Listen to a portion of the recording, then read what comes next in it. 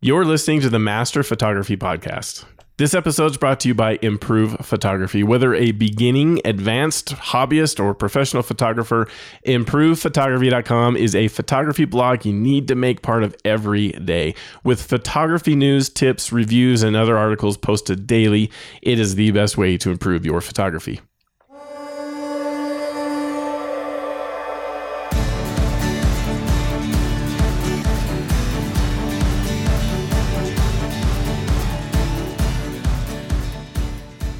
Welcome to the Master Photography Roundtable, part of the Master Photography Podcast Network. You are joined by thousands of photographers listening to this show who are all on the same journey to master their photography. I'm your host, Jeff Harmon. Thanks so much for joining. And today at the Roundtable, I have with me my friend and co-host of the Portrait Session Podcast, Connor Hibbs. How you doing, Connor? Doing really well, man. How are you doing today? Good. It's fun to get together and talk about photography. Heck yeah. Yeah. All right. You and, 10,000 of our closest friends. Of course. Private conversations here. Right. And kind of along those lines, today's episode is one that I wanted to do for a long time because I need help. I need someone to help me with 3-point lighting. It's a topic I've heard discussed over and over, and I've dabbled in it. I've played around with setting this up, but I know that you have this down, Connor. You have this mastered. Yeah. So I just a little bit.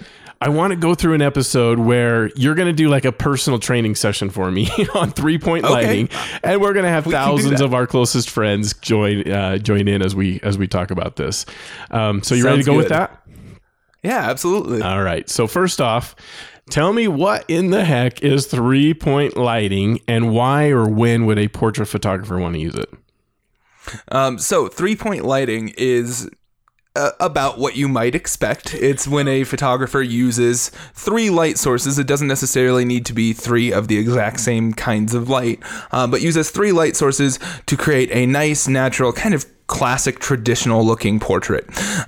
So the main thing here is that to start this conversation is just talking about the different types of lighting terms when we're talking about multiple light setups. So the first term that we're going to talk about is key lighting. A key light just means that is your primary light source. You can make your key light, again, a speed light, strobe, the sun, a reflector from the sun, even though that might be a little weird depending on how you use it. Just whatever you are using to be the primary light for your image. Then from there you have a fill light, which is just going to be kind of counteracting the shadows that are being cast from your key light. So it's again, you can use any kind of light source. Usually the sun's a little bit hard because it's so high up in the sky, but you could use another speed light, another strobe, or even a reflector or other bounce card to fill in the shadows on the other side. And then for your third light in the 3-point lighting setup, you have a hair light. Hair light is just what it sounds like. It's a light that's specifically for the hair. Positioning of that can kind of vary between having something that is directly overhead to what I tend to call edge lights or kickers. And those are more kind of down. They're not hovering above the head. It's kind of at the side of the head, lighting the side of the hair, usually on the opposite side of the key light. So if you have the key light positioned to the subject's 45-degree angle on their right, you would put an edge light on the 45-degree angle, or not 45-degree. You would put the hair light, edge light on the opposite, just directly across from it. So degrees are not working for me today. So hold on. Yes. This is probably why it's hard for me to understand. Yes. Okay. There's all these terms, these key light, fill light, hair light. I'm getting it. Like I've read stuff in the past and I get it. Key light. I don't know why they can't just say like main light or main. Or I've actually heard it referred to as main light. Okay. Before. Main light. Not uncommon to say main light. Key light's just a... It seems like a lot of photographers or the industry at whole, they go after like, how can we possibly use a different term here that no one else will understand what it is? so that it seems confusing to people. It's like it's almost deliberate. It feels a lot of the time to make it so that it's confusing. Like you even used the term kicker just now. And yes. and there's light modifiers, there's snoots and grids, and there's all these like all what the terms. What the heck? Why do we have all of this terminology that's so different? Okay, go ahead. So at least as far as the key light, the way to remember that as being your primary light is that light is the key to lighting your image. So everything else is kind of complementing your key light. So the key light is the key to lighting the image properly. Okay. Now before you move on, if you'd prefer, we can start referring to it as a main, and I'll try to remember to call it your main light instead. I mean, it might help. I don't know, but it's fine. We've defined it now, and that's kind of what I want to have come out of this episode is let's define all these things so that when they hear the actual word, and I don't think we should move away from the word that everyone uses. It's going to be what they hear all the time. So it's more like we just need to make sure everyone understands what the word means, including me. I need to figure this out. So key light is the main light. And you mentioned 45 degrees off camera. So tell me more about like where is that key light positioned, what the 45 degrees means, and how high in relation to the model should it be? All excellent questions there. So the 45 degree was just kind of it's in a realm of a type of key light that you would use. So in general, your key light for most things is going to be on the side of you where you are on the camera. This is going to be hard to explain. Yeah, visuals help a lot. Sure, audio's hard. Yeah, absolutely. So realistically, there are times when you want to use a key light behind. I don't want to talk about that and confuse this subject anymore. We're just going to talk about very basic lighting. So your basic key light, you're going to put anywhere from directly above your camera in front of the subject. So that would be considered kind of a flat lighting. It's flat because it's not casting shadows in one direction or the other. And you can kind of I'm glad you defined that because I've heard that term a lot with flat lighting. So I'm really glad you kind of defined that. It's called flat because you don't see shadows on the face, which the only way to make that happen really is to have the light straight on the subject. Exactly, yeah. So non-flat lighting would be casting shadows which help to define the shape of the face, where not casting nearly as many shadows. You get a little shadow underneath the nose and underneath the chin, but otherwise you don't really have shadows being cast across the face, and it kind of flattens out the features of the face. Okay. That sounds worse than it is. It is actually an appealing way to light people sometimes, but that's what that term means. Okay, so you can have your key light straight on, but do you recommend most of the time, if you have off-camera flash, you'd recommend not putting it straight on? Is that right? It really, in that instance, I think that it comes up to artistic expression. Okay. For a 3-point lighting setup, I think that yes, you're going to have it not directly overhead, because if you're flattening out the light but with the single light source, there's no reason to have that second light, the fill light, in place. Okay. So we'll just talk about, if we move that key light just a little bit off axis, about the furthest you're going to want to move it is to your subject's 45 degree angle. Okay. So like the 45 degrees from where their face is pointed. It doesn't necessarily have to have their face pointed towards the camera, but the reason for that is because at 45 degrees, you're in the realm of a lighting pattern called Rembrandt lighting, where you're essentially casting a shadow from the nose that then goes down and connects with the shadows on the side of the cheek to create this kind of highlight of triangle on the shadow side of the face, right where their cheekbone and eye is, if that makes sense. Okay. And I've heard it suggested to me before that the key light the nose of the model should follow to the key light. Like wherever their nose is pointing, that should point, if you drew an imaginary line from their nose over to the key light, that would be the straight line. Is that good advice? I feel like that can be confusing to think of it that way. Okay. The way that I like to teach it is just to talk about the clock that is around the person. So the person, wherever their nose is pointing, is 12 o'clock. Okay. And the furthest in either direction that you're going to want to move that key light on the clock is to 45 degrees from 12 o'clock. So what is that? 1:30 or... Okay, so it could go on either side of their nose. Okay. Yes. Okay. But so their face doesn't necessarily need to point directly at the light. That's a good way to kind of start out with off-camera lighting and get familiar with lighting patterns that look really nice and kind of be able to play with contrast with ensuring that you're always going to have nice flattering light on their face. But you don't necessarily have to constantly point the person's nose towards that light. Okay. All right. How do you decide which side of the nose you're going to put your key light?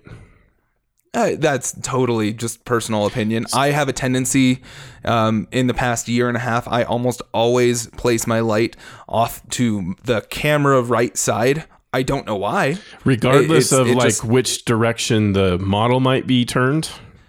Well, usually I also then turn my model in that same general direction. Okay.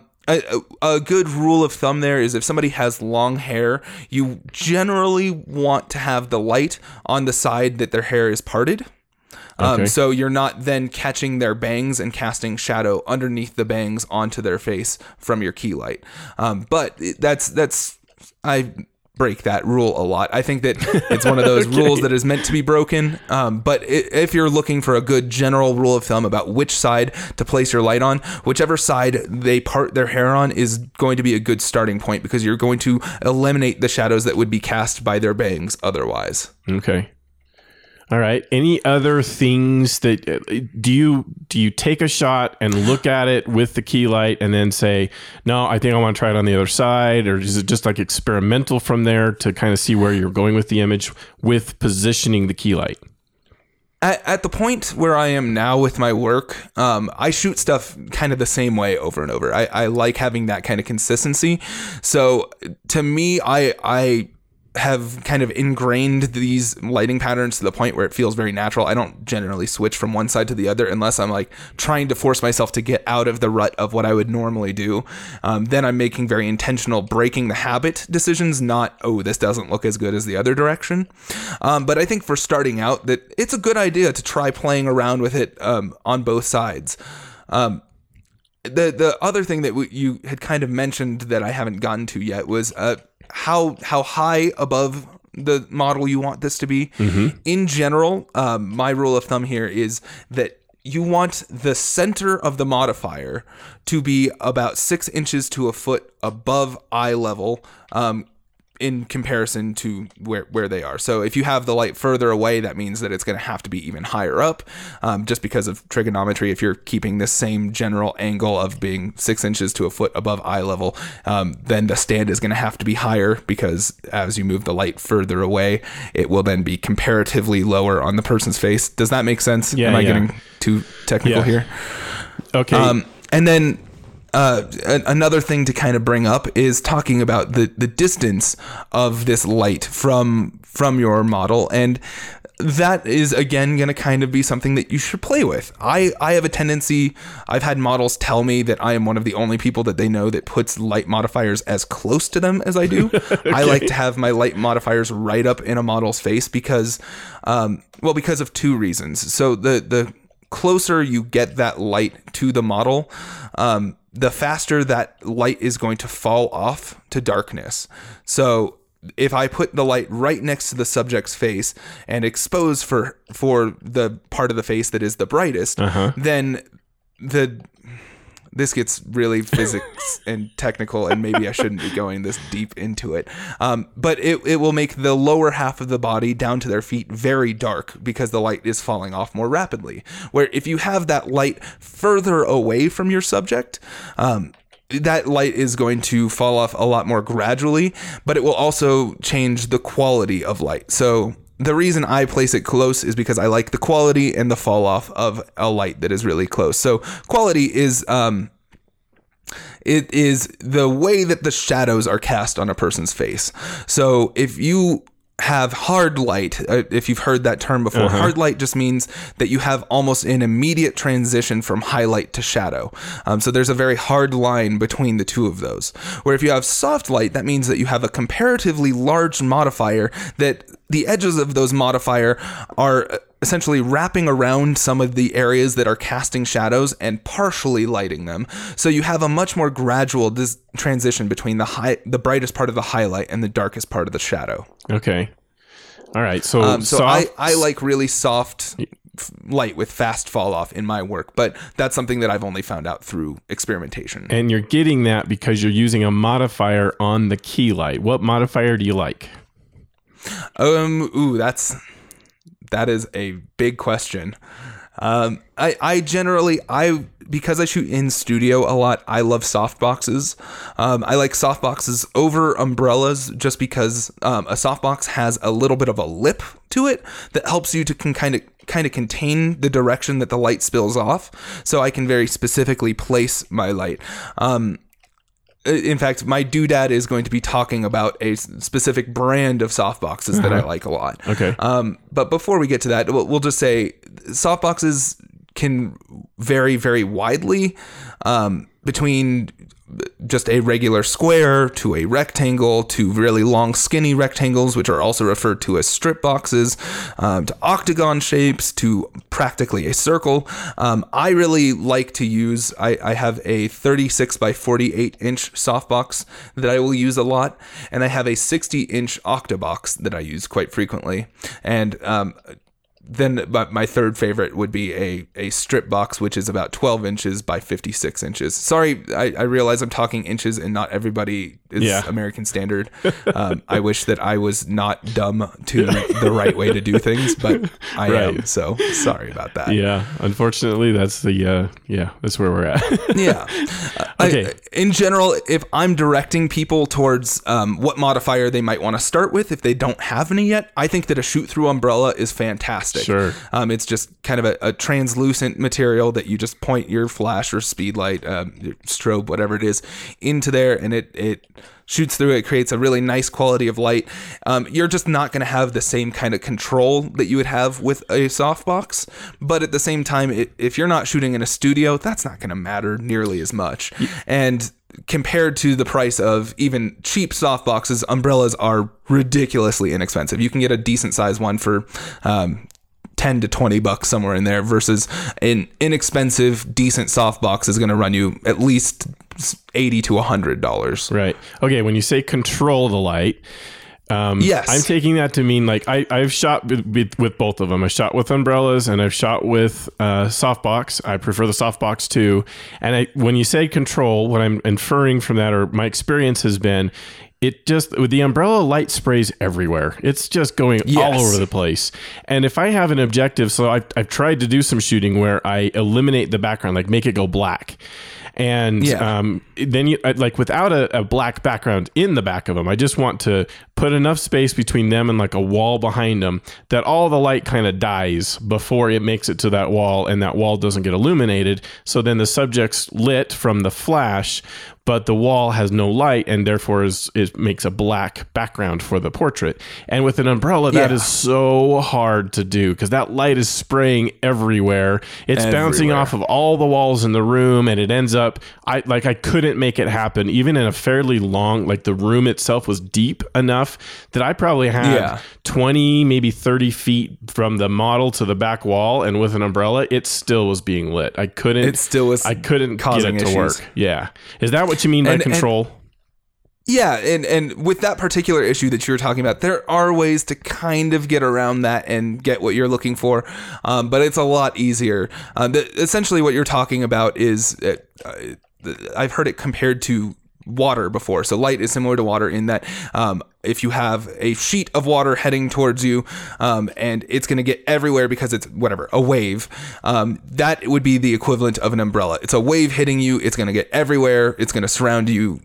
You're not really going to be able to control that. Where if you were to then put up some walls on either side that are going to break that wave, then you're going to have water only coming through a very specific area. And that's essentially what we're trying to do. We're putting a lip on the modifier that is just going to prevent some of the light from spilling to other areas in the room. That is something that you don't get from an umbrella, because an umbrella is open and there's just no real way to control it in that same way. So it's just a matter of being able to control where the light is falling and where you don't want it to fall. Okay, so before I forget then, if I want to get that dark background, what's the secret I'm missing? So the secrets that you're missing here are talking about your inverse square law. So if the further you have your umbrella from your subject, the longer the distance, Yes. the larger the distance it takes to double the fall. Gosh, physics and my brain is not working super well this morning. So essentially, light has an exponential fall off ratio.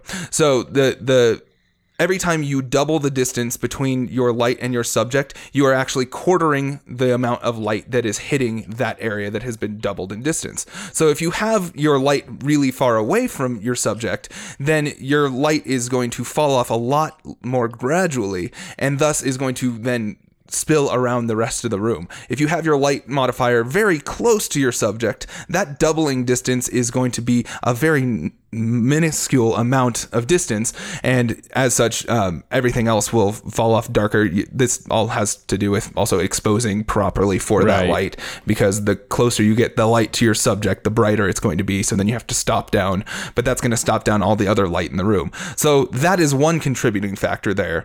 The other thing that you can do is, if you don't have a modifier that has a lip on it in that same way, you can actually use what's called a flag. So a flag is essentially a negative light modifier. It's a black piece of foam core or the black side of a reflector, something that you can use to kind of block off the areas that light is going off in the distance that you don't want it to go to.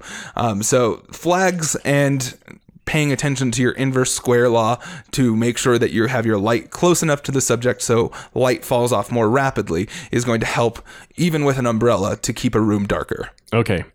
All right. So key light, I'm just going to recap here to make sure we've got it right. It's the main light. Yes. It's probably going to be the brightest one. We didn't talk about that, but it's probably going to be the brightest one in the setup. Is that right? Key light or hair light tend to be the brightest. Okay. I've seen different schools of thought with that. On the front side of your subject, yes, that will be the brightest part, the main portion that's gotcha. lighting your subject. Yeah, you might end up having to have the key light higher power output just to get the effect you want, but it's not going to show up as bright in the image. Is that right? Yes. Okay. Yeah. And if you can, off-camera flash is probably more flattering. Definitely. Because it doesn't produce as flat a lighting. It causes shadows to be on the face. Let's talk about that really quickly. Okay. Actually, just a quick point about the benefit of having off-camera flash. Okay. So I was talking about shooting with flat light where I have the light directly over my camera. What I do not mean when I say that is I do not mean having it on the camera itself directly above it. The reason that on-camera flash tends to be less appealing isn't because of the flat light necessarily. It's actually because of the way that the way that the shadows are going to be cast. So a shadow is always going to be cast in the exact opposite direction of where the light source is. And when you have a light directly on axis with your camera, such as an on-camera flash, you're going to create a shadow that is directly behind the subject and big. So it's going to look like a big silhouette shadow that's behind them on whatever is behind whatever wall or surface behind them is. So you have unflattering shadows that happen behind them, where if you lift that light up just even 6 inches to a foot above where that on-camera flash would be, your shadows are then going to be cast downwards towards the ground instead of directly behind the subject. The other thing is that in general, the human eye is used to seeing light coming from up above down on a subject. And when you have an on-camera flash, that light is coming almost directly parallel with their eye level at most instances. So you don't have any of the normal shadowing that you would get underneath the cheeks and underneath the eye sockets, underneath the chin. It just looks a little bit weird and unnatural. So that's the main argument that I would say, that even if you're going to have flat lighting, it's better to have flat lighting off camera rather than on camera. Gotcha. Okay, so yeah, but it's flat would be that the shadows are really not being produced to the sides of the face. Yeah, to one direction or the other on the face. Yeah. Okay. All right, and then it should be six inches to a foot above the eyes of this model. From the center of the Modifier. softbox. So something else that Okay. I will see people doing is like trying to lift their long 56-inch long by 12-inch wide softbox, and they'll have the bottom of the modifier 6 inches to a foot above the face, and that's not what I mean. I just mean from the center, because that's going to be the hottest point in any kind of modifier. It's going to be the brightest point. Okay. So you want to make sure that the center of the modifier is 6 inches to a foot above the eye level. All right, good. And then close the distance as much as you possibly can between the modifier and the model. Yeah?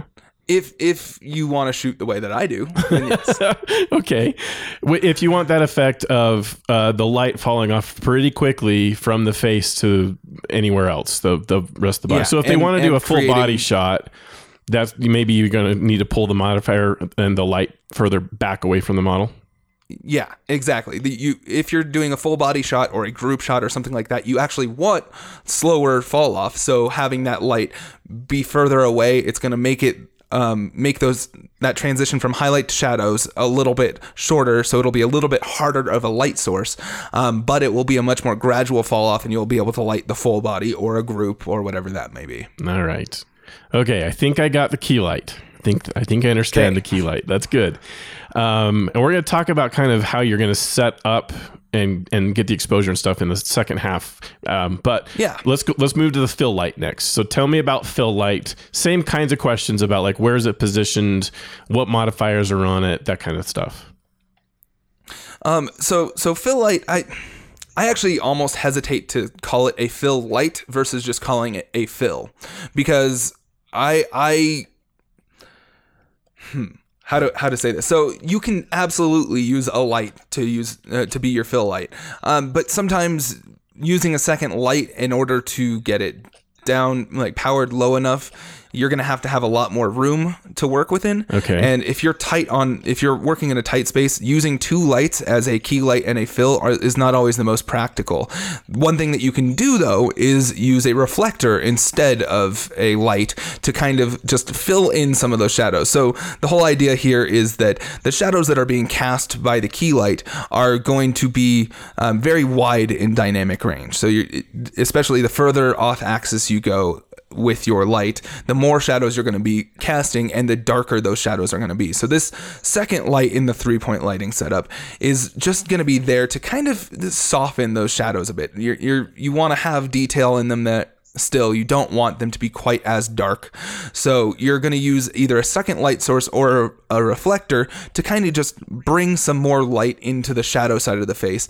So you're still casting shadows that create shape and dynamic to the face without entirely without having really dark and dramatic light all the time, if that makes sense. Yeah, okay. So in a tight space, you prefer to use a reflector and just kind of bounce light that's bouncing around the area back onto the subject, the model, on the shadow side, so that it just softens it a little bit more, makes it so that transition from light to dark isn't quite as severe. Is that right? Yeah. So the darkest points of the shadow on the face are never quite as dark.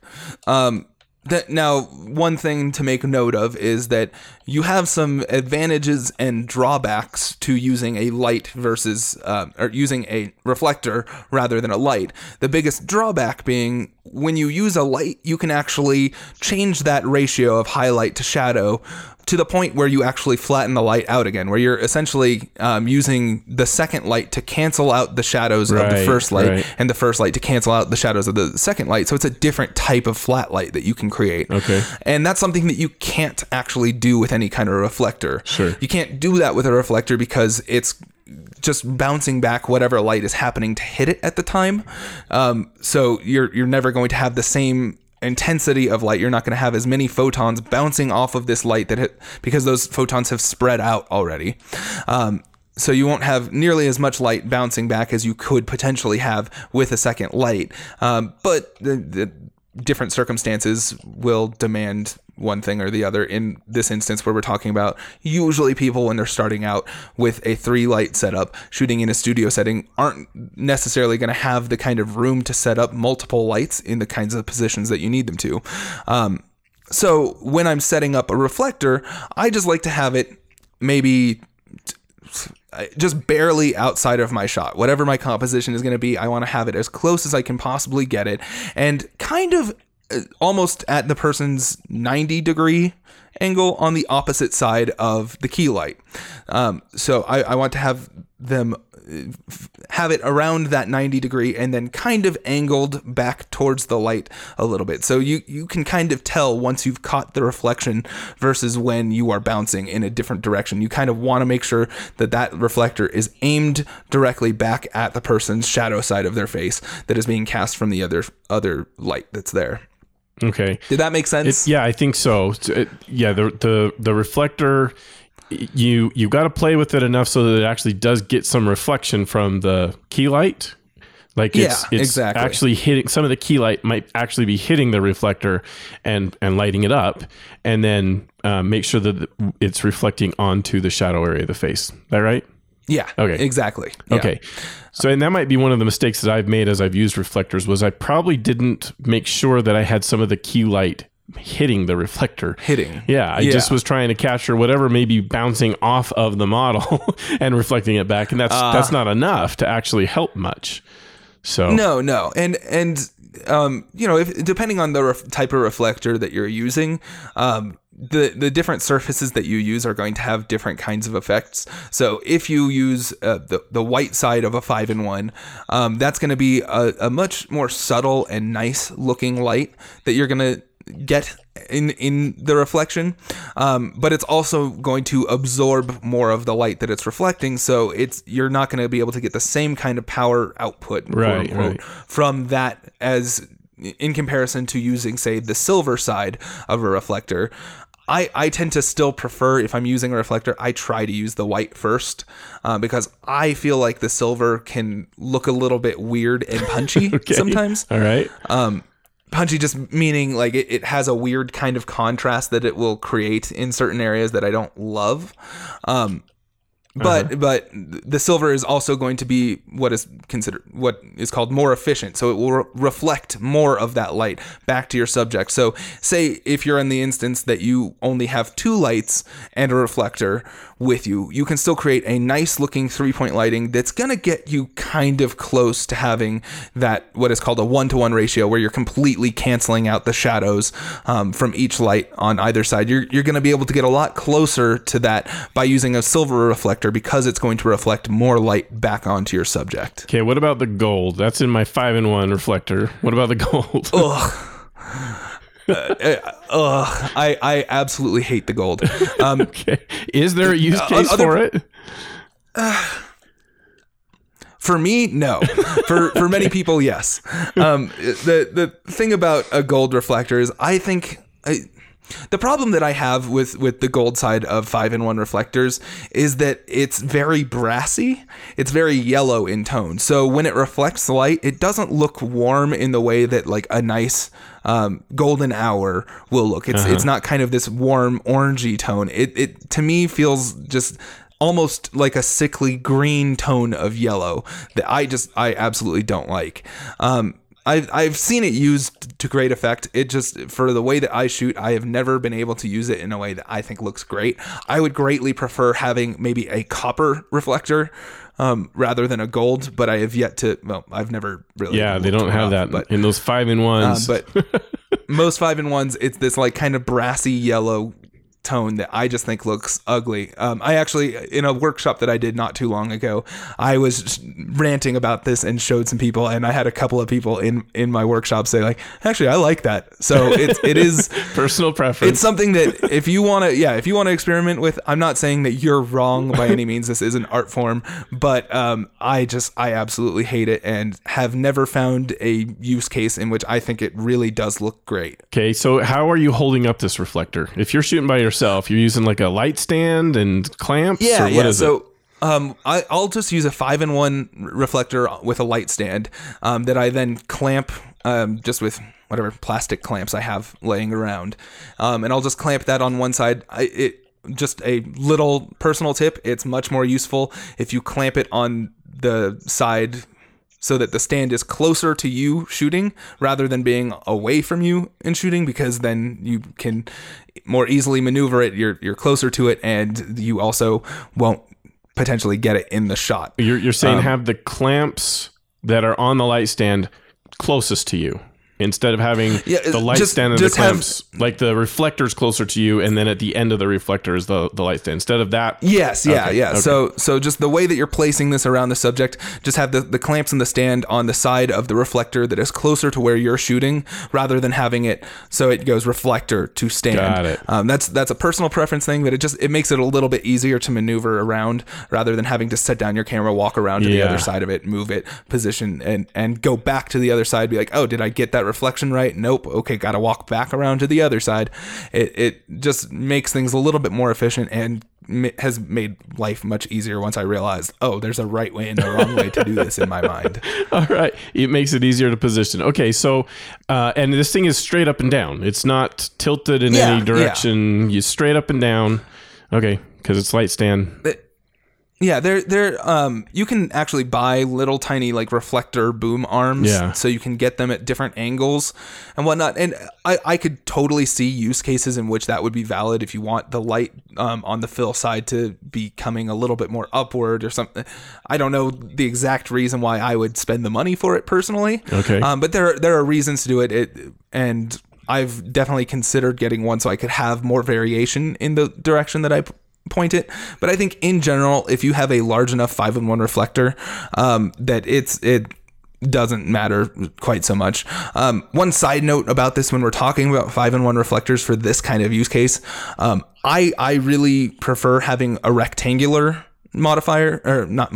rectangular reflector rather than a circular one, just because it makes it easier for me to clamp in along the long side of that reflector.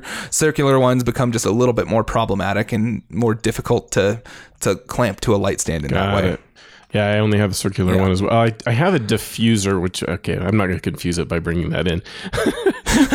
I have a diffuser that's more oblong than it is circular. But anyway, okay, if you are going to use a light instead of a reflector, I've heard of like ratios. You mentioned a ratio before. 1-to-1 is equal fill, kind of cancels each other out.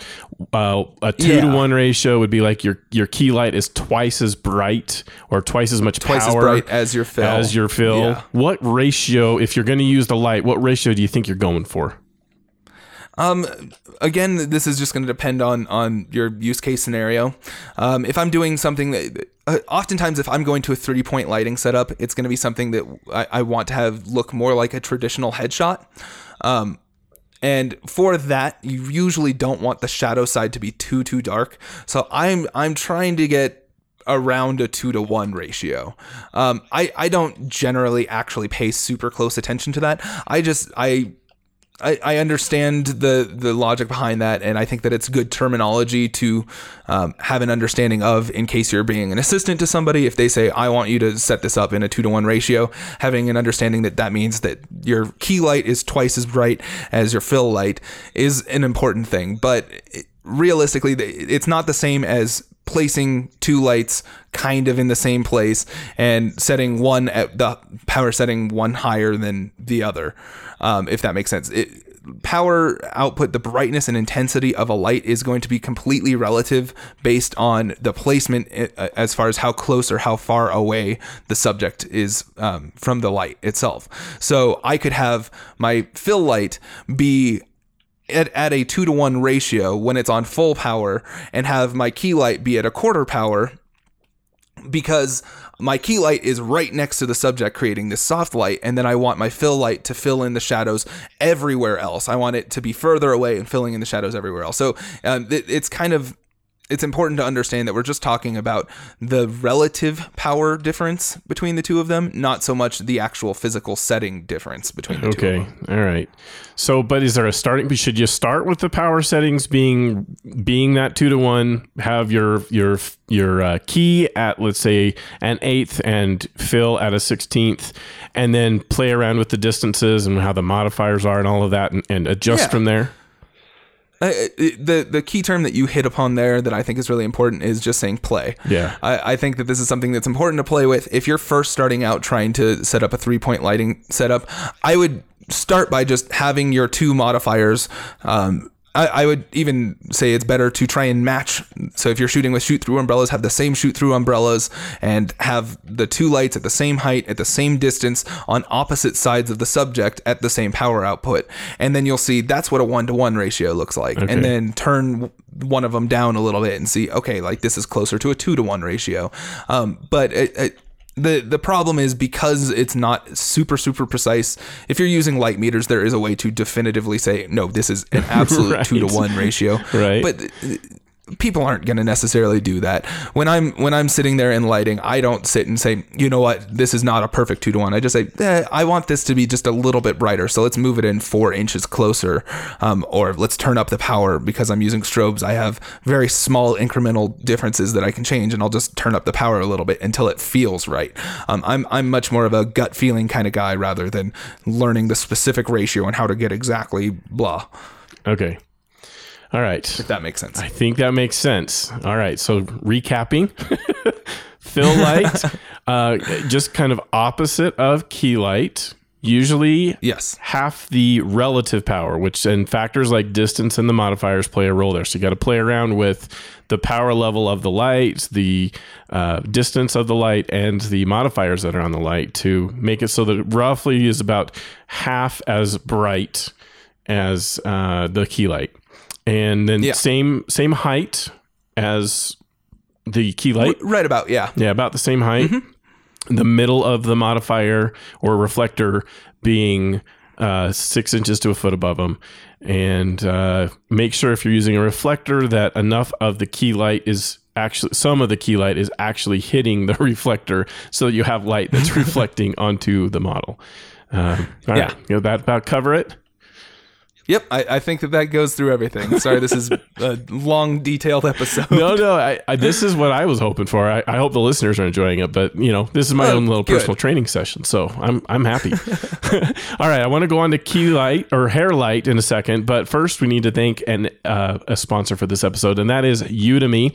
Master Photography is brought to you by Udemy, the largest marketplace for online learning. Whether you want to learn something new or just sharpen your skills, Udemy has an extensive library of over 65,000 courses taught by expert instructors. These are people that are experts in that specific course. Whatever course you're looking at, they have a world expert teaching that course. You'll find yourself thinking, I wish I could do that. Well, with Udemy, you can. From web development to digital marketing to Japanese cooking courses, Udemy has something for everyone. And while other online learning companies charge hundreds of dollars per class, Udemy courses start at just $11.99. Plus, each course comes with a 30-day money-back guarantee for risk-free learning. Every day, students around the world choose Udemy to discover new passions, expand their skills, and even change careers. Improve your life through learning. You can download the Udemy app to learn anytime, anywhere, or visit www.ude.my. Sorry, let me say that again. www.ude.my/improve. That's www.ude.my/improve. All right, Connor, hair light. Well, I want to do the same thing. Tell me, where is hair light positioned? How do we position it? All that detail. Let's go through that. Okay, so first I'm going to just start by talking about what has been traditionally considered a hair light. So a hair light its purpose is to give separation from the subject in the background. It gives a nice little halo of a rim of light around the subject. And traditionally, a hair light is supposed to be placed directly centered over the person's head and behind them. So you want to essentially have this hair light in a flat light position, except much higher above the person's head. I've found that has kind of changed from fallen out of vogue a little bit in recent years, and fallen way to edge lights, kicker, side lighting that is also kind of a hair light, but not really a hair light.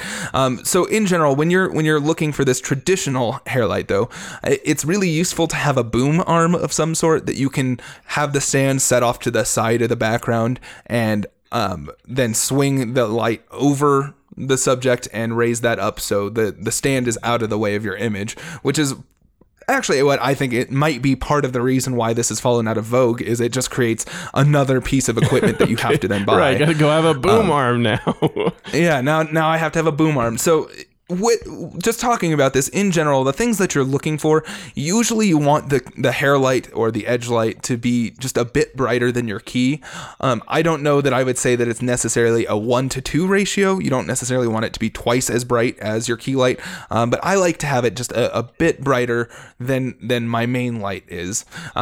And I want it to just be directly overhead for a traditional hair light. The key sign that you can see here, if you turn off your other lights and take a picture with just your hair light going, you will see the top of the head lit and both shoulders lit evenly. If you don't have it perfectly centered over your subject, then one shoulder is going to be lit just a little bit brighter than the other, and that's going to be the side that it's a little bit more towards that side than the other, if that makes sense. Yeah. Okay. So okay, you're not wanting, you don't want to use the boom. How are you positioning this then? You have like a light stand in the background still?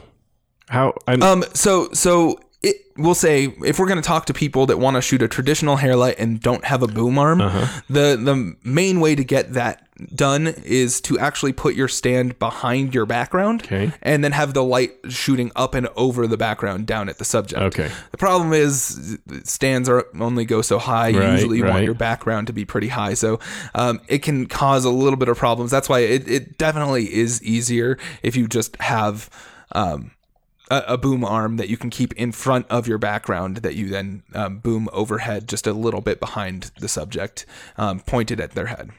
What if can you try to light it from like the flash on a little foot on the ground?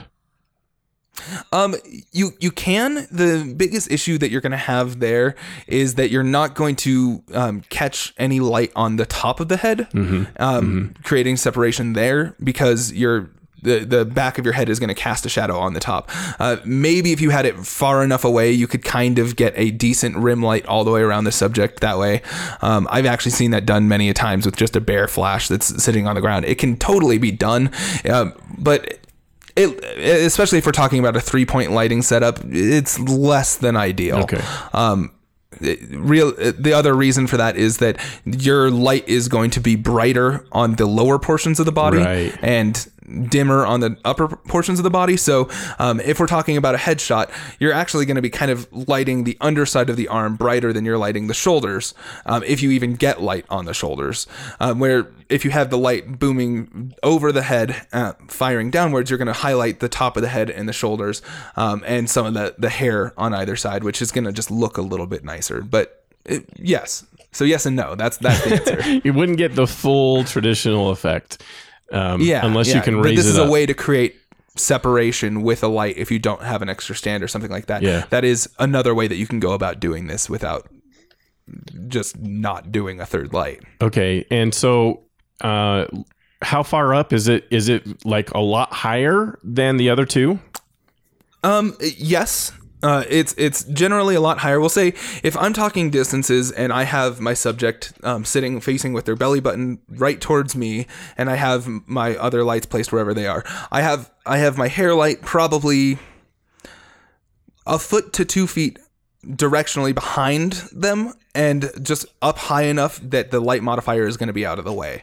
That's the biggest issue that you might find with a traditional hair light, is that you have to have this thing up really high.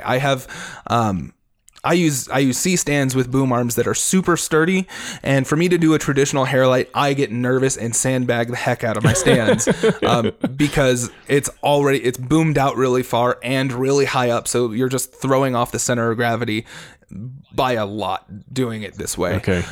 So usually I would say that the bottom of my modifier is probably still about a foot above the head.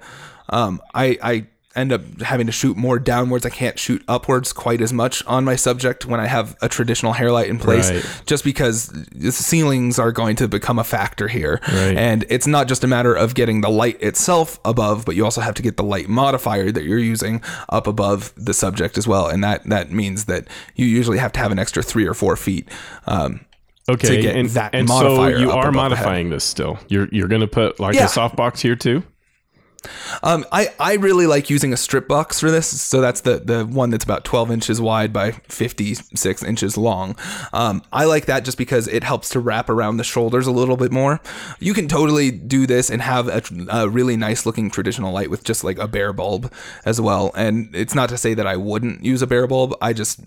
Personal preference dictates that I use the strip box over a bare bulb. Okay. And when you say wrap around the shoulders, I've heard you and Erica say this a lot, wrap around. Yes. I can't understand what that is. So tell me what wrap around means. So what we're talking about wrapping around something is just that the light is going to come out of the modifier, and when we're using a softbox in particular, it's going to come out in equal directions on all surfaces of that modifier itself. So I want the edges of those modifiers to be outside the area that would otherwise be cast in shadow. So if you're using a small light that's overhead, you're going to have the edges, not edges, the sides, the arms, the vertical drop point of the shoulder is going to be caught in shadow if you use a small modifier. If I use a large modifier, part of that modifier will be casting light on the sides of the arms as well. The vertical portion of your shoulder will still be having light cast on it, and that's what we're talking about wrapping. So you want light to cast over other areas that might otherwise be in shadow. Okay, so it's part of the shoulder, the sides of the shoulders will be lit when you use a strip box modifier versus, say, the bare bulb. Versus, and it doesn't specifically have to be a strip box, just any larger modifier, you're going to have light being cast further out and back in towards your subject, where a bare bulb, because it's really small, it's going to spread out evenly from this small point and is going to just catch shadows on either side of the shoulders. All right. I think that makes sense. I don't have a strip box. I'm going to have to look into getting a strip box. It's my third favorite thing. My third favorite modifier. Right. Okay, so I think I get where all the lights need to go there. Just reviewing with hair light behind the model, 1 to 2 feet behind. You have to get it high enough up it's out of the shot, which is a challenge. And it can be straight behind them if you don't have a boom arm. Otherwise, it's preferred. Is it preferred to have it on a boom arm if you've got it? It just makes your life a lot easier because then you're not having to fight between getting it the right angle and having the backdrop tall enough and having the stand that's behind the subject. So a little easier if you can have that happen. All right. Prefer is the strip box, but a soft box would work too. You can put a flash on the ground, but you're just not going to get really the same effect. It's going to be different. Yeah. Shadows are going to be cast in a different direction. Is it still worth putting the flash? If that's all you got, you don't have a stand to put it on at all. Is it still worth putting one flash in the back there? I probably would. There are 2 ways to think about this. So if I had a flash that I didn't have a stand for it and I just had a third flash or a second flash in the case that I'm using a reflector, the main goal that we're using with a hair light is just to create separation between the subject and the background. So if I wanted to have a really dark background, then I would probably put it on the floor aimed back at the subject. If I didn't care about how bright or dark the background was and just wanted to create separation between the subject and background, I actually might consider turning that flash that's on the ground back around towards the backdrop and lighting the backdrop so you create kind of a gradient effect in that way. Right. But if the goal is to keep the backdrop darker, then I would probably do it. Okay. Now my question is, let's get to like some camera settings. We haven't talked about that at all yet. Yeah. So how are you getting this set up? You want to get the lights to look a certain way. You want the brightness, as we've described, between the key, the fill, and the hair lights.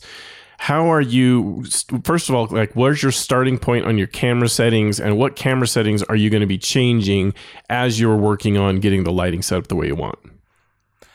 So the first thing to consider with lights is that a lot of people own lights that don't have high-speed sync capabilities. Right. So what I like to teach and say to other people is a safe bet is always to keep your shutter speed at a maximum of 1/125th of a second.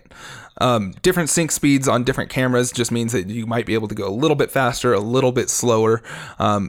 But it really is just going to depend on what camera system you have. If you have high speed sync, I like to teach that if you set your camera at 1/125th of a second, there's no way with any kind of modern camera you're going to be going faster than your current sync speed. That just being essentially sync speed is the speed at which your flash is able to fire from your camera. So if you exceed your sync speed with your shutter speed, your shutter will open up and start closing before the flash fires, and as a result you end up getting a portion of that image that will have a darker bar because that was not exposed by the flash. Right. Okay. So that's the main limitation that you have in that capacity.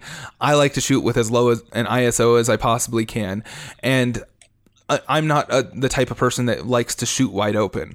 The reason I don't like to shoot wide open is, one, I think that shooting in the middle apertures it looks nice in studio. It's just the style that I've developed an eye for.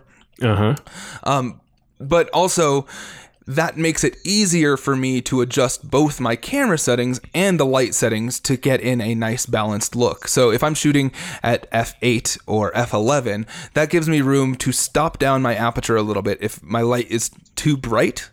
Or I could then, of course, go and turn the light down itself. But it allows me to stop down, or if it's not quite bright enough, I can open up just a little bit more, and gives me latitude to move with my camera settings in either direction to allow more of that light to come in. Okay, and I like shooting. I've heard that advice given a lot, that you don't use shutter to change your exposure when you're doing flash. Yes. It's only aperture and then ISO if you need, but only aperture that really you're going to change.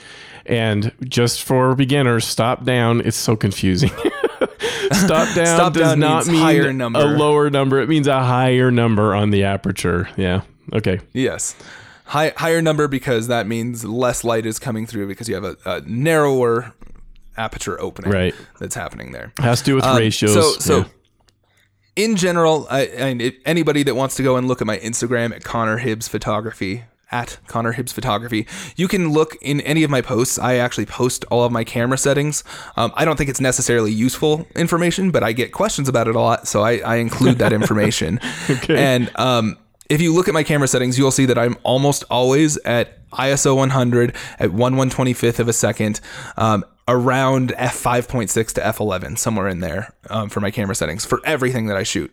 The rare changes there are if I'm also shooting film, which I do from time to time on a shoot if I'm feeling creative and fun. Okay. And the film that I shoot is ISO 400, and the sync speed of my film camera is 1/60th of a second. So I'll shoot a little bit slower at a higher ISO, just so I don't confuse the numbers at all. I can be shooting, get everything dialed in with my digital camera, and pull out my film camera and have everything set properly instead of getting confused. Sometimes that happens when you're mind is on other things. So that's the only instance that you'll see my ISO or my shutter speed changes if I'm also shooting film.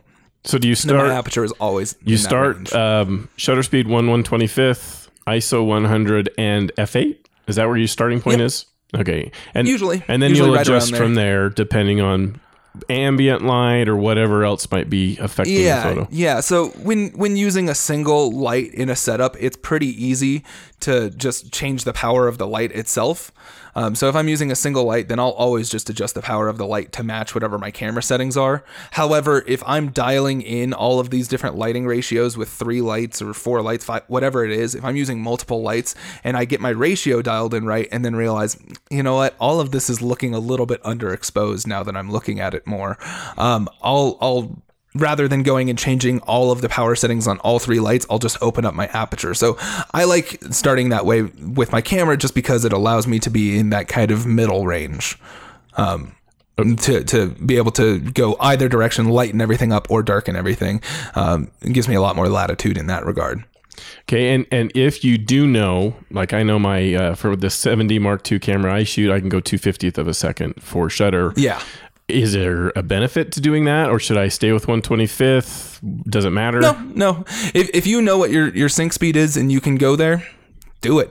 I think on the Canon 6D, it's technically 1/160th of a second. However, I've noticed, at least with my camera, I get the very, very faintest, like almost imperceivable amount of shutter closing when I'm set to 1/160th of a second. So I've opened up to 1/125th as a standard that I teach everywhere, because it's like, no matter what, if you're using a modern camera, you're not going to hit it. If you know your sync speed, it's not going to change anything as far as your flash is concerned by speeding up your shutter speed to be a bit faster. It's just going to help to cut out a bit more of the ambient light in whatever situation that you're in. Yeah, will it lead to my needing to turn the flashes up any bigger? So my primary concern is I'm doing any flash. I usually pull them out when I'm doing large amounts. So my high school team photos is just my example, and I got 300 kids to take pictures of. And I'm worried about my batteries lasting, so I want my flash power as low as I can possibly get it. So will I have to? Does having my shutter speed faster mean I'm going to have faster or more power on my lights?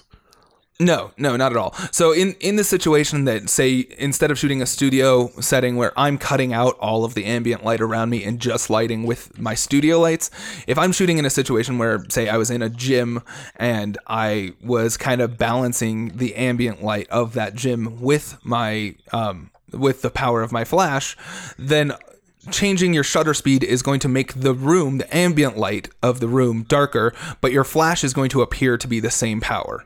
And the reason for that is because you're not cutting off the flash is actually firing and outputting whatever the brightness it is in a matter of 1/1000th of a second or 1/2000th of a second, depending on what flash you have. It does vary a bit from system to system, but it's way faster than the actual shutter speed itself. So changing that's the reason that changing your shutter speed isn't going to change the power output or the intensity of the light from your flash itself. Okay, so the only effect having a faster shutter speed, if you can, because the high speed sync is faster, would be you're now going to cut out more ambient light and you don't have to deal with that as much. Yeah, you'll make your room darker or outdoors a little bit darker and not have to worry about that in that case. And when to step back just a little bit, when we talk about high speed sync, all that means is that the flash is enabled to be able to essentially fire off a series of flashes that technically your shutter is already starting to shut, but it can fire off a lower intensity flash as the shutter is closing in a pulsed format, so it'll continue to light even at faster shutter speed. So you can actually speed up your shutter speed even faster, cut down more ambient light if you wanted to, if you were out in the midday sun or something, and you wanted to be using flashes but have to have your shutter speed higher because you're already maxing out on other settings. That's the one benefit to that, but you also have drawbacks of the power output of a high-speed sync flash set to that mode is much lower than if you were to just be underneath the sync speed. Yeah, and even keeping the lighting even across it, because it is pulsing like that. So the very center of the photo is probably going to get a little bit more light than the rest of it. You're going to have more light there. Okay. Do you add one light at a time? When you're setting this up, you've got your settings, you're going in there 1/25th of a second ISO 100 and f8. And then do you say, okay, I'm going to bring up my key light and I'm going to set it to where it looks good. And then I'm going to add my fill and then I'm going to add my hair, or how do you go about doing that? So how I go about doing it, again, is going to be a little bit different than how I recommend other people doing it. If you're just starting out and you have a basic set of speed lights or something, absolutely. The way I would recommend doing it is set up your key light first, get that dialed in. I also like to, if I'm on if I'm on speed lights, conserving battery power is definitely important. Yeah, right. But in general, I like to advise to set your key light at the middle of the road, again, power output. So again, as you're building up your other lights, you can easily move up and down towards the ceiling or floor of the power output of your key light to match with everything else in your setting. When you're on limited power, that's a little bit harder to do. Maybe do a step down from the middle, but have somewhere where you can increase the power just a little bit or decrease the power just a little bit. In case you need to change that main light and not have to go back and change your other two lights in order to make those things match. Okay. So we'll say if I'm using a speed light, I'll set my power output to somewhere around that middle area. And then I will bring the light in closer or further away, the distance from the subject, to try and make sure that that light is properly balanced with whatever my camera settings are.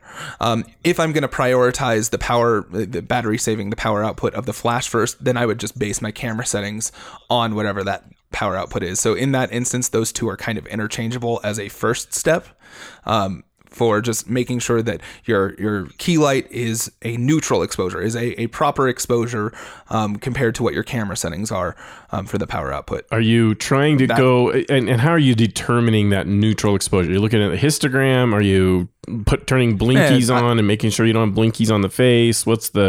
How are you trying to determine that? Again, maybe I'm different than other people, but to me, I just eyeball it. Realistically, when I'm setting all of this stuff, I do things a little bit differently because I use a light meter in the process of all this. So it's not a bad idea to have a light meter to just tell you right where it is. If I'm shooting with a single light, I don't worry about that so much because it's easy enough for me to just power up or down to get everything to match. But especially when you're using multiple lights to get the right ratios and just have everything looking properly balanced, having a light meter can be really useful. Essentially all that is you put in a light meter is a tool that you can put in, say, your ISO and your shutter speed, fire off the flash, and the meter will read how bright that flash is and what your camera setting needs to be set at for an aperture in order to have a proper neutral exposure. Mm-hmm. Okay, so that shortcuts the process significantly if you can get a light meter involved. Yeah. Honestly, if you're using a single light, I would say that it's actually slower to use a light meter than to just eyeball it. Sure. But if you're using multiple lights, then it does become significantly faster and a much better shorthand to see, okay, I want my key light to be set at, say, f8.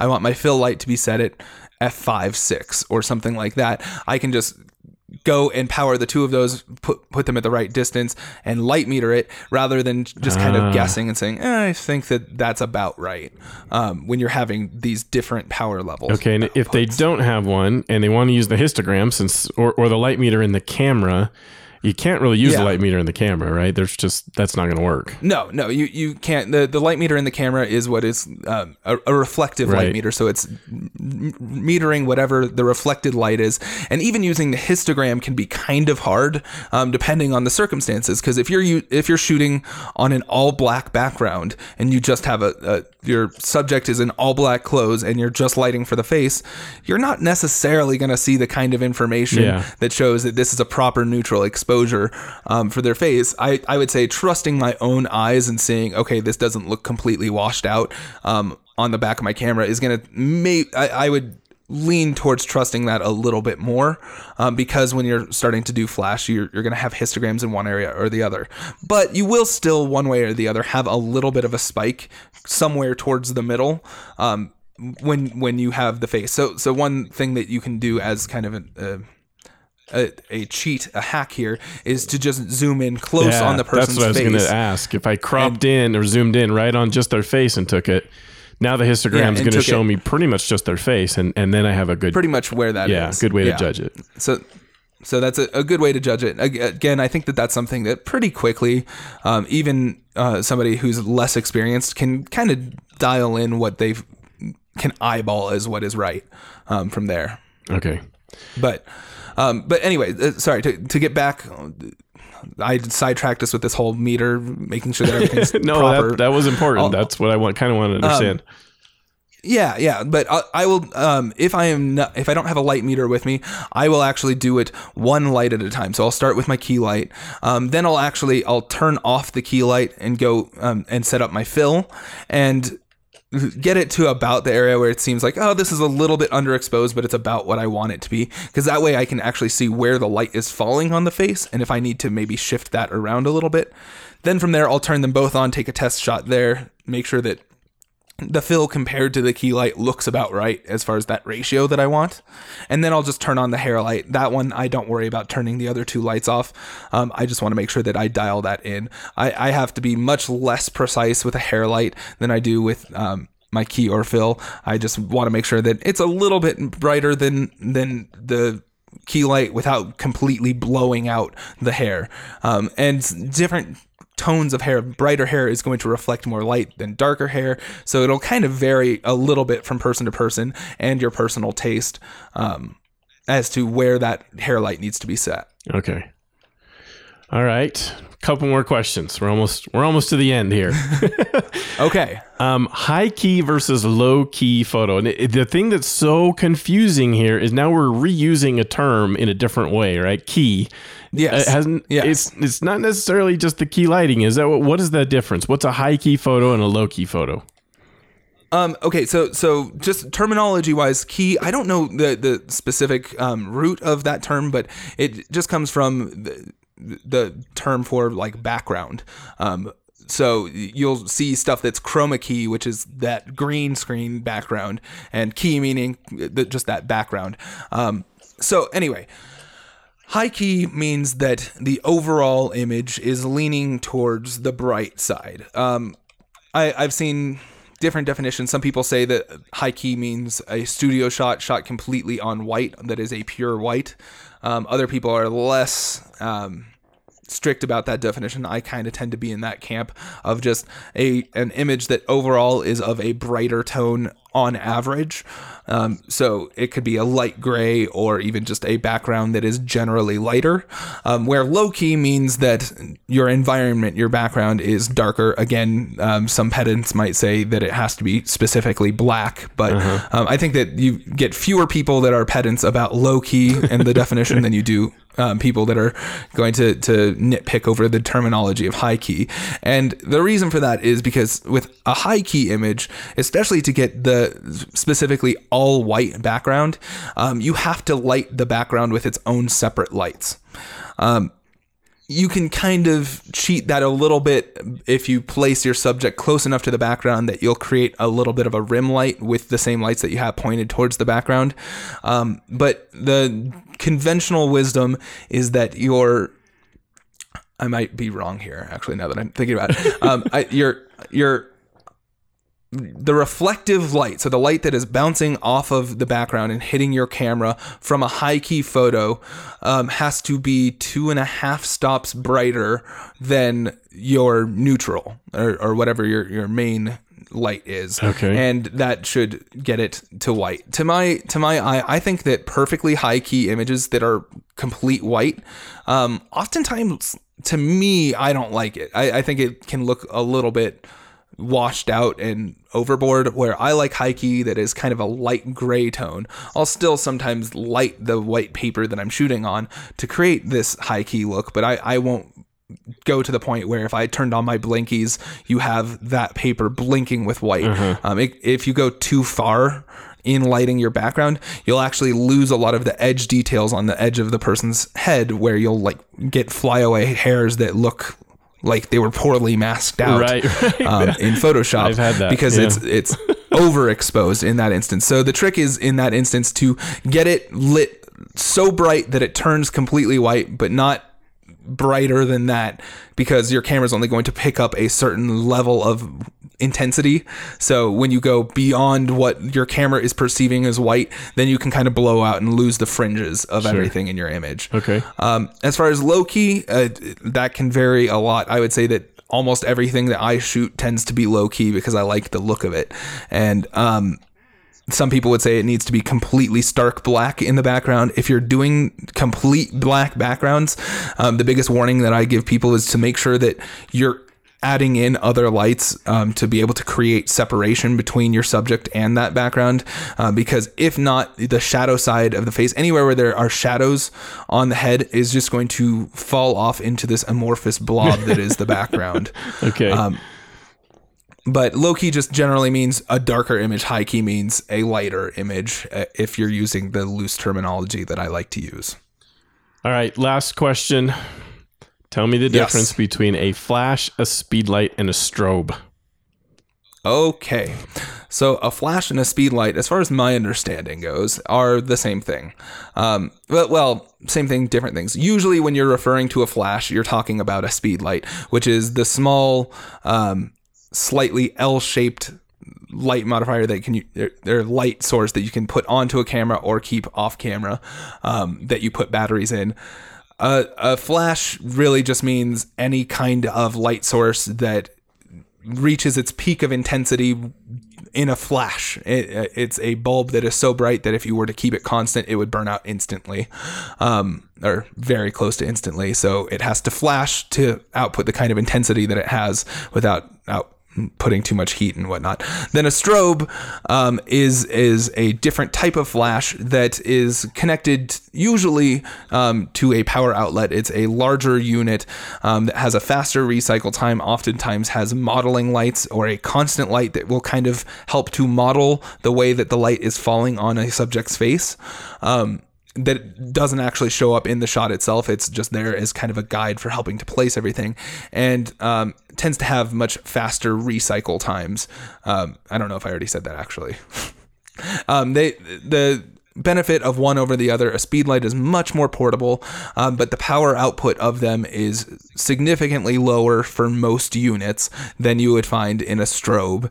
The power output is measured in watt seconds. So I don't actually even know what speed lights tend to be.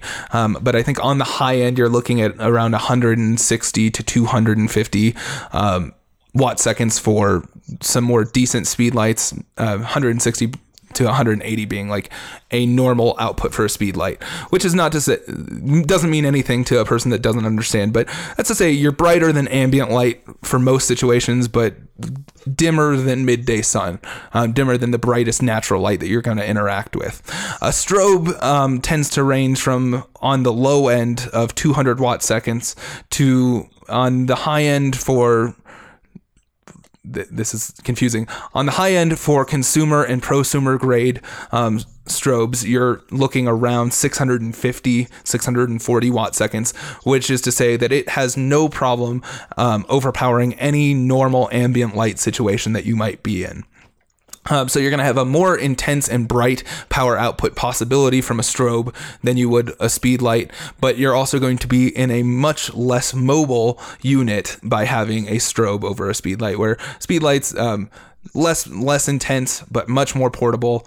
Other downside being that you have to change out batteries on a speed light in a way that you don't really have to on strobes.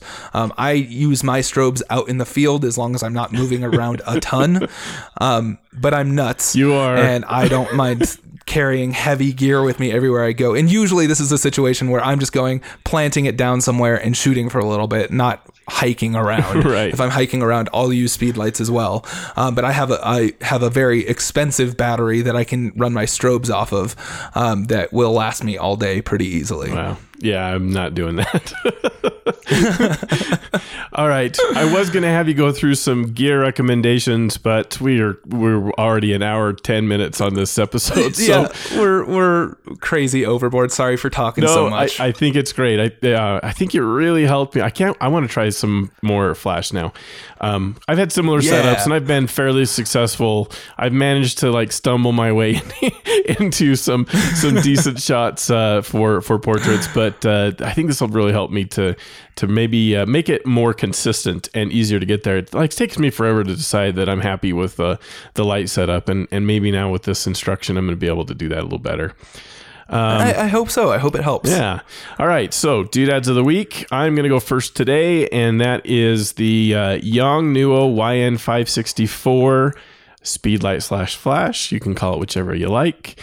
It's about $70, which is fairly inexpensive for a flash, and yet still works very well. I've used them for many years now.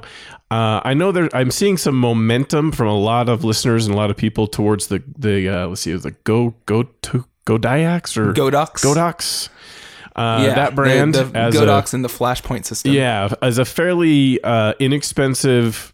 I think it's a little bit more, but a fairly inexpensive solution that a lot of them are really liking. And there's a quality difference that a lot of listeners are telling me that they just think they're holding up better than the Yongnuo ones. But I still love the Yongnuo stuff. And so that's still going to be my dude out of the week as we talk about lighting is the Yongnuo YN564. And we'll have a link to it in the show notes. Connor, what do you have? So I have the company that I like, who makes the soft boxes that I like. That was a weird way to say that. I love this company called Photodiox. It's Photodiox. I never know if I'm pronouncing it right, but I think so. They make a wide range of soft boxes that I absolutely adore for their affordability compared to their quality of build.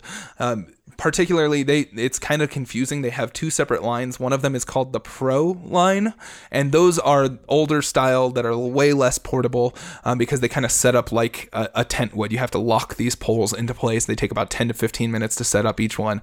The kind that I recommend and love are called the EZ Pro. So it's capital E, capital Z Pro soft boxes. Those are the strip boxes that I have, my Octabox, my rectangular modifier. I love this company, and I'm actually working on talking with them about getting a coupon code for myself that I can recommend to people. They don't really do an affiliate program, but they do have just general coupon codes. A good buddy of mine and a guy that I am teaching a workshop with later this year currently has a code just through, I think, the first or second week of this next month, the first or second week of June. That coupon code is for 15% off if you go to their website, photodioxpro.com. So that's photodioxpro.com, and use the code Morris, MORRIS 05 2018. And if you use that, you can get 15% off. I don't think that he sees any benefit from it. I definitely don't, but it's a good deal to have 15% off modifiers that generally run $70 to $100 anyway. That's a good chunk of change for an already really inexpensive modifier. Yeah. I'm gonna have to go see if I can get a strip box with that code. You absolutely should. Yeah. I think that their strip boxes are on the cheaper side for their modifiers too, so no excuses. No excuses. All right. As a reminder, masterphotographypodcast.com is the new home for the show, and you'll want to make sure you're there and checking it out. Facebook group, you can find us at Master Photography Podcast. If you search for that in Facebook, you should be able to find the group. You can still search for it as Improved Photography Podcast too, if you want to try to find it that way. But Master Photography Podcast, if you search and find the group, then you'll find it. And you have to ask to join if we got to keep the spammers and the bots out. So we ask a question, you have to name a host on the show. Jeff or Connor will work. But you got to answer the question. If you don't answer, we're not going to accept your application to join. We're not going to let you in. You can find my work at jsharmanphotos.com. That S stands for Susie, my wife, jsharmanphotos.com. You'll also check out my other podcast, Photo Taco. I'd love to have you subscribe and listen to that show. And then you can get all the information about that podcast over at phototacopodcast.com. Connor, where can people find you? You can find me on Instagram at Connor Hibbs Photography, on my website at www.connorhibbs.photography, and you can find the other show that I'm a part of, Portrait Session, at portraitsessionpodcast.com, and you can go ahead and subscribe over there on iTunes as well. We're starting our new season now. Very good. Thank you so much, everybody, for listening. If you would like to keep the show going, please go and subscribe to the show. That's something that really does help us out if you subscribe. And we will talk to you again in another 7 days.